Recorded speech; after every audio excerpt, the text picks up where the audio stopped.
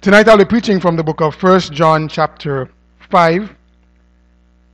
1 John chapter 5. And I'll be reading one verse, verse number 18. 1 John chapter 5 and verse 18. We know that whosoever is born of God sinneth not. But he that is begotten of God keepeth himself, and that wicked one toucheth him not. Let us pray. Father, we thank you once again for the privilege that you have given us to gather here tonight. We thank you for the privilege to praise you and to pray to you. And now as you speak to our hearts through your precious word, I pray that you would use it to guide us, to open our understanding, and to learn more of who you are and what you desire for our lives. Dear Lord, forgive us where we have failed you, and I pray that you would strengthen, challenge each person here tonight. Give me the words you'll have me to say. Pray that you would cleanse me of sin, empty me of self, and fill me with your precious Holy Spirit, that I may preach what thus saith the Lord. Dear Lord, in everything may you be honored and glorified. Take full control. Have your divine way. In Jesus' name I pray. Amen. Thank you so much for standing. You may be seated.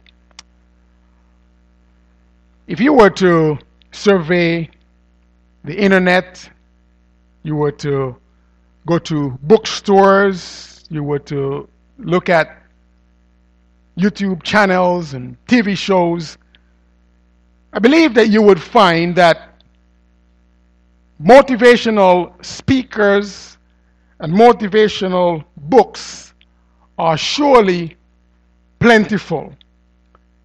And I believe this is so because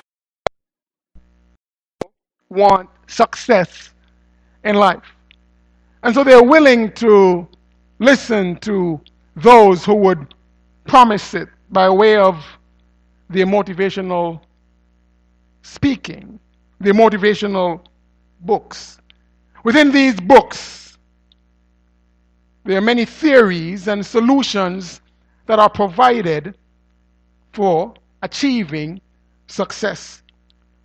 But let me say here tonight that there is no solution to our success that will ever supersede God's Word. You see, my friend, you and I, we have been born with this disease, a plague called sin. And this vice, it hinders us in every way possible to fulfill what God has for us to accomplish. In 1 John, this epistle written by the disciple John, John spent this epistle expounding on the distinctiveness that is seen in a born-again believer, because in order to address this problem of sin, this believer has now been found in Christ, and that brings about some distinctiveness. It brings about a changed life. You see, my friend, the Christian signature, as I've labeled this series, it is evident in the life of a believer simply because the problem of sin has been dealt with. If you were to examine, for want of a better word, a sea of people, you were to go to a stadium that might host or seat 50,000 plus people, and everybody is dressed in black, or most everyone is dressed in black, and just a couple of people are dressed in white or a different color that contrasts to black, they will absolutely be noticed. They will be distinctive. You can use any color for this illustration. My friend, it's all about the contrast. Understand that when it comes to our salvation, because God has saved us with His precious blood and it has put us from a position of being destitute and depraved by sin to now being positionally righteous in Christ, my friend, we ought to be distinctive in our Christian life to stand out in a lost and dying world. Sadly, believers have lost their distinctiveness.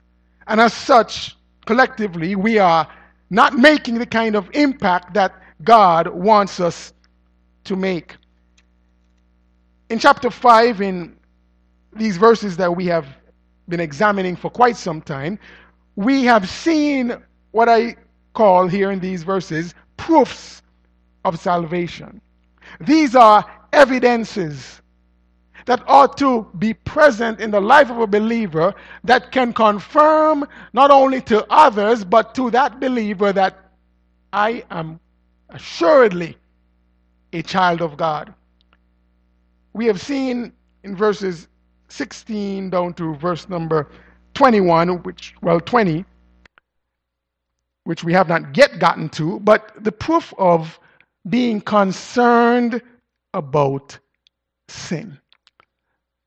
My friend, every believer should have a healthy concern for sin. We saw in verses 16 and 17 the seriousness of sin.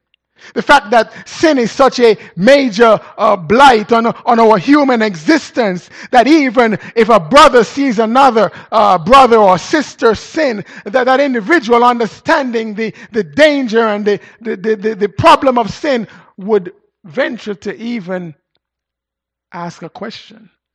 Why? Because the matter of accountability is important. We are brothers and sisters. And what we do affects one another. We saw the seriousness, the fact that there is a sin unto death, that a person can, if they continue to live in sin, unrepentant, sin is so serious that that sin can bring about that person's ultimate demise. There are consequences to sin. But thank God that because we know Christ, that there is a solution for sin. Amen?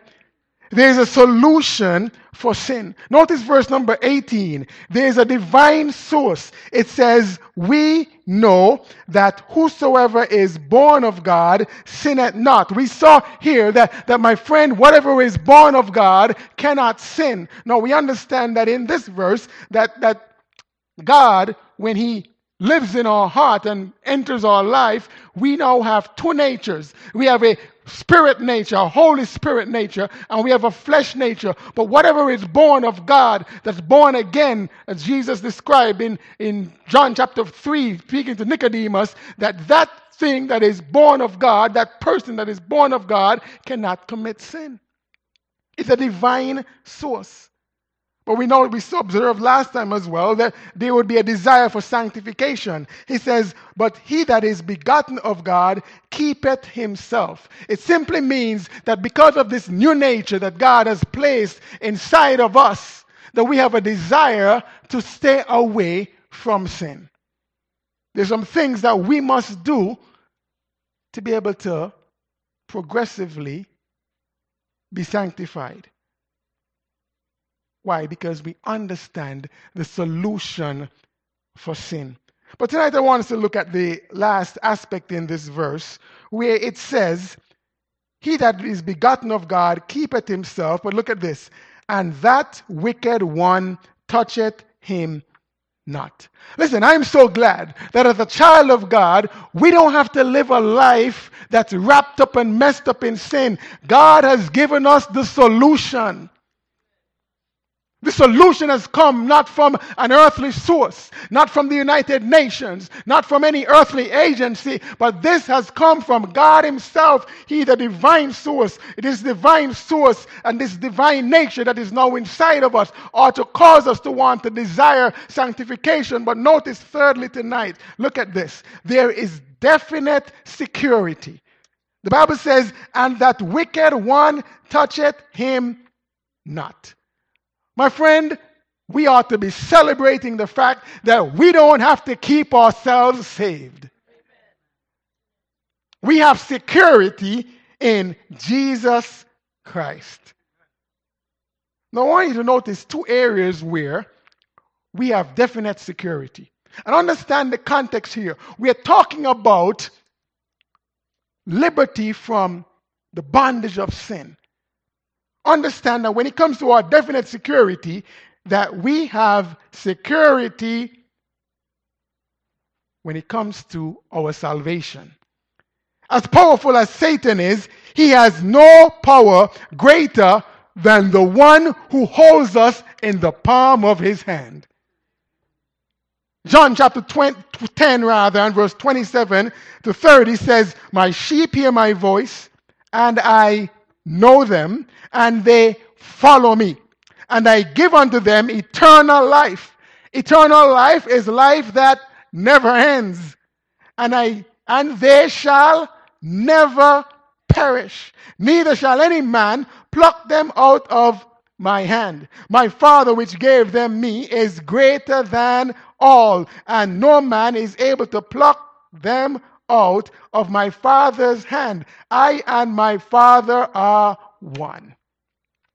If ever there were a verse for eternal security, it is that. My friend, the solution for our sin is found in Christ. And thank God that once we are saved and we are in Christ, Satan has no hold on us. He has no ability to pluck us or to take away our salvation, to take away this life that has been given to us that is eternal. During Hurricane Hugo in 1989, our family was in that basement. And while the winds were blowing, I remember that there was some plywood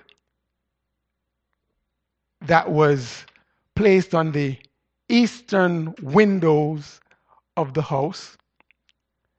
And during the storm, in the middle of the howling winds,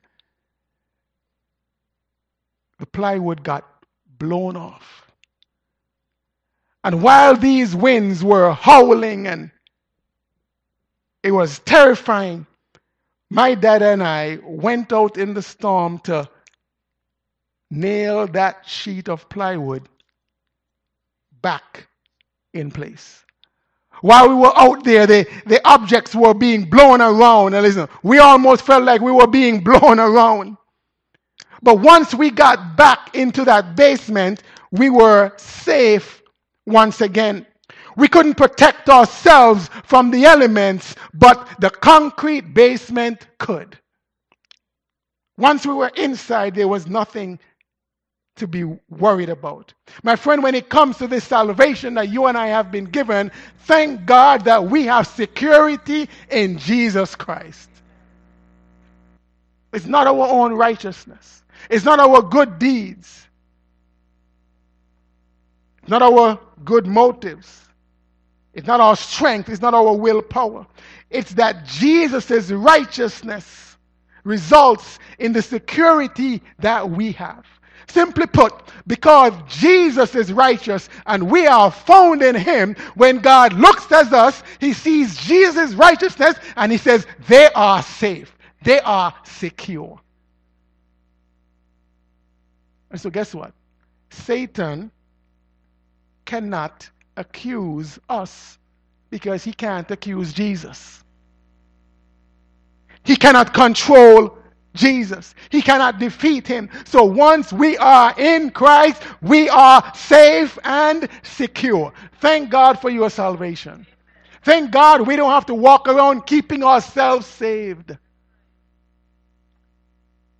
says the wicked one toucheth him not.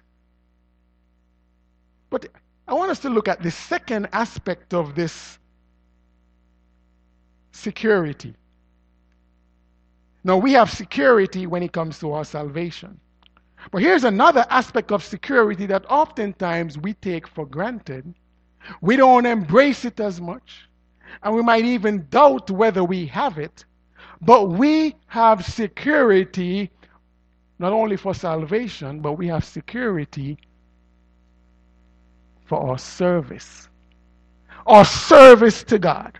Now, what do I mean by that? I simply mean that as we are here on earth serving the Lord, fulfilling His will and purpose in our lives, make no mistake, we are going to be tempted by Satan himself.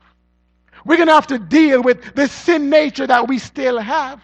But my friend, when we are being directed by God, when we are walking with Him, when we are in His will, guess what? God has given us the security and the assurance to overcome temptation. And if we were to follow God's prescription, we would overcome temptation every single time. I know I wasn't going to get a big amen on that one.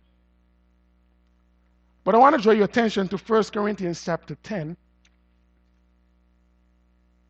Because this is not Pastor Wayne saying this. Well, of course, I am saying it by my voice. But this is coming directly from the Word of God. Now, notice 1 Corinthians chapter 10. And verse number 6. I want you to pay close attention to these verses because it gives context for the latter verses that we will really focus on. Now, the Apostle Paul here, writing to the church of Corinth, recalls the children of Israel. And he recalls their time of rebellion when they were wandering in the wilderness after they had gone through the Red Sea, miraculously by God's deliverance. And look at what the Bible says in verse number 6. Now these things were our examples, to the intent that we should not lust after evil things, as they also lusted. Now we give the list of sins that we are to stay away from. He said, neither be ye idolaters, as some of them. As it is written, the people sat down to eat and drink and rose up to play. So he's saying, first of all, stay away from idolatry. Then he says, neither let us commit fornication, as some of them committed and fell in one day 23,000. Then he says in verse number 9, neither let us tempt Christ, as some of them also tempted and were destroyed of serpents. He's saying here with this sin, he says, listen, when you know that you are not to do something, don't tempt God just to see what his response is going to be. To him that knoweth to the good and doeth it not, it is sin.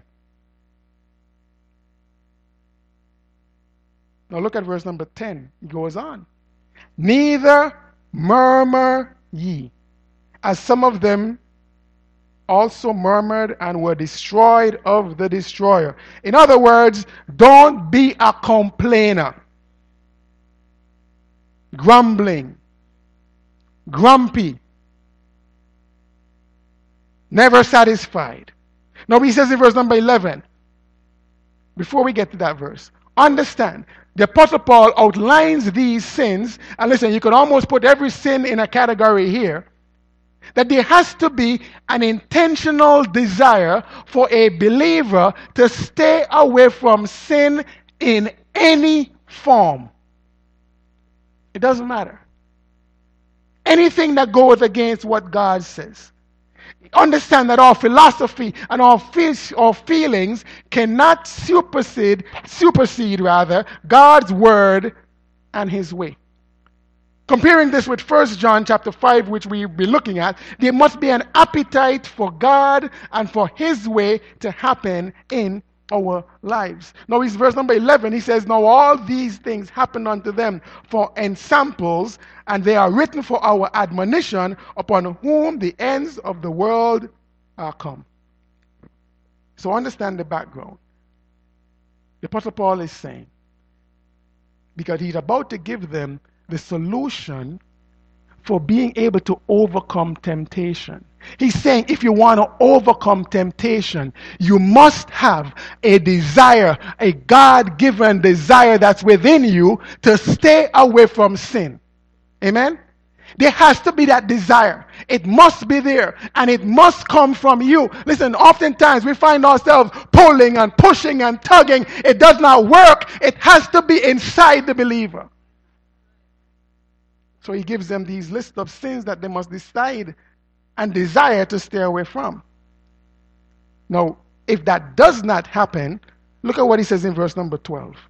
He says, listen, if you're willing to play around with sin, if you're willing to compromise, if you're willing to condone, he says, wherefore let him that thinketh he standeth take heed lest he fall.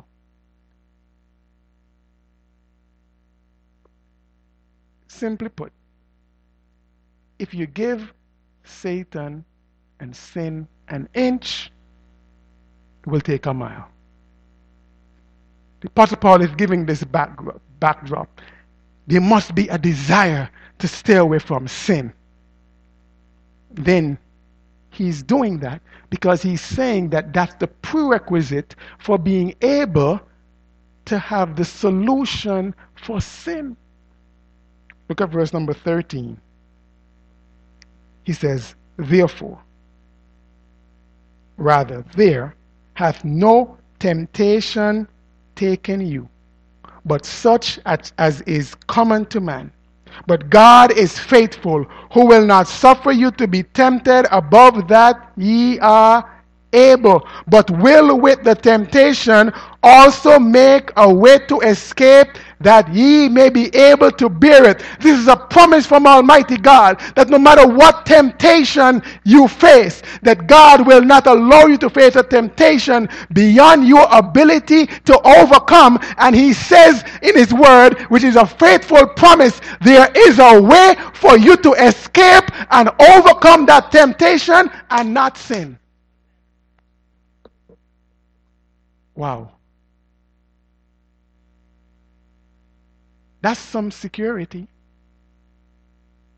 Do we access it?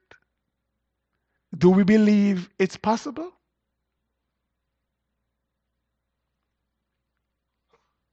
Now think of driving on the road. And think of driving on a road where there are multiple lanes going in the same direction. What prevents chaos? What prevents disaster?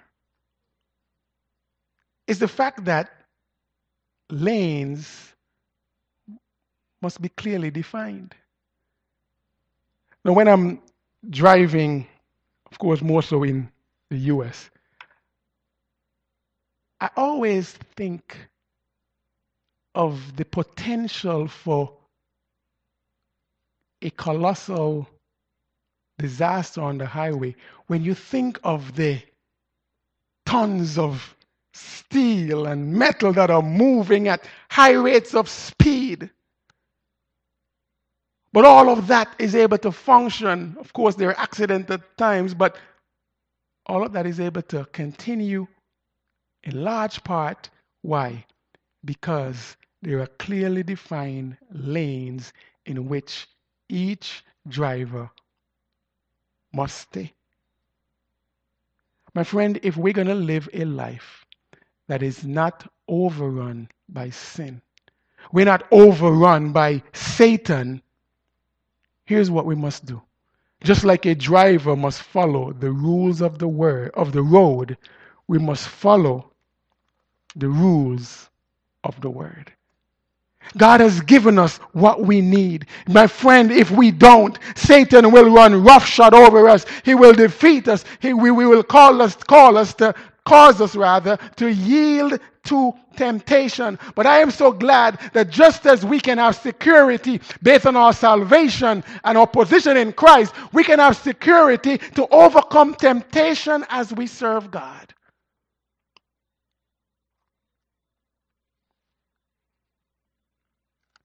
That's why back in 1 John, you can turn there as we close, that John says, he that is begotten of God keepeth himself. It's amazing how Scripture correlates Scripture.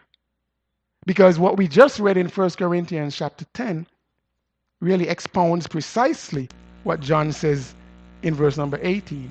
He says, listen, you have a responsibility. You have to do some things to keep yourself away from sin. That's why he said, he that is begotten of God has this desire, this appetite that now wants to stay away from sin. He or she is going to do something about it by keeping himself or herself, and that wicked one toucheth him not. There's a connection between keeping oneself from sin and being able to overcome temptation.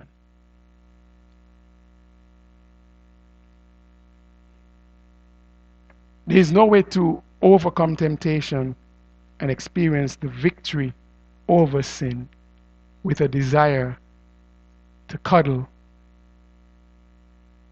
with sin. It doesn't work.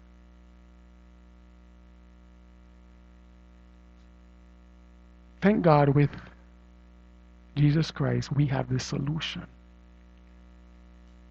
The solution is available. This solution is accessible. But you know what happens oftentimes in the Christian life? We don't have a zero tolerance policy. We say, well, I'm human. What do you expect? No, I understand. I understand that we as human people, we have a flesh. We got to deal with this flesh. But it doesn't mean that we ought to tolerate it. When sin raises its ugly head, let's implement that zero tolerance policy. Let's not accept anything that goes against God. Let's not say, oh, you know what? I'm better than this person down the street. I'm not as bad as so and so. No. Sin is serious. And it's like a disease that never stays at the level at which it is. It's insidious. It wants to destroy its host. That's why we must have a zero tolerance policy. Whatever it is, that evil thought, that motive that was not pure, I can't let you germinate and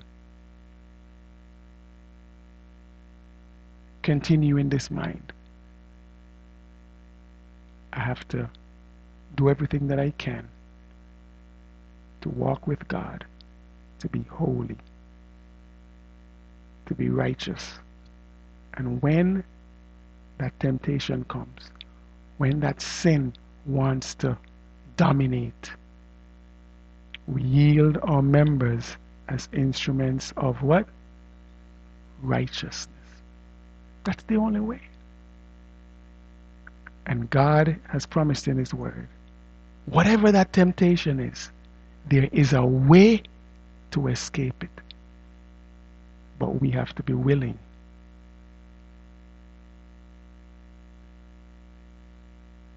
to embrace the way. The way is not always easy. The way is going to require some humility. The way is going to require some sacrifice. The way is going to require giving up some things and some habits that we've had them so long that we just say that's just how it is. But God has given us the solution for sin. Let's thank God for His divine source. Because without being born of God, it's not happening. We've been given a divine nature to be able to address the problem of sin. Sin is serious. It destroys whatever it touches. But thank God, while we can be concerned and should be concerned for sin, that God has given us the solution for sin.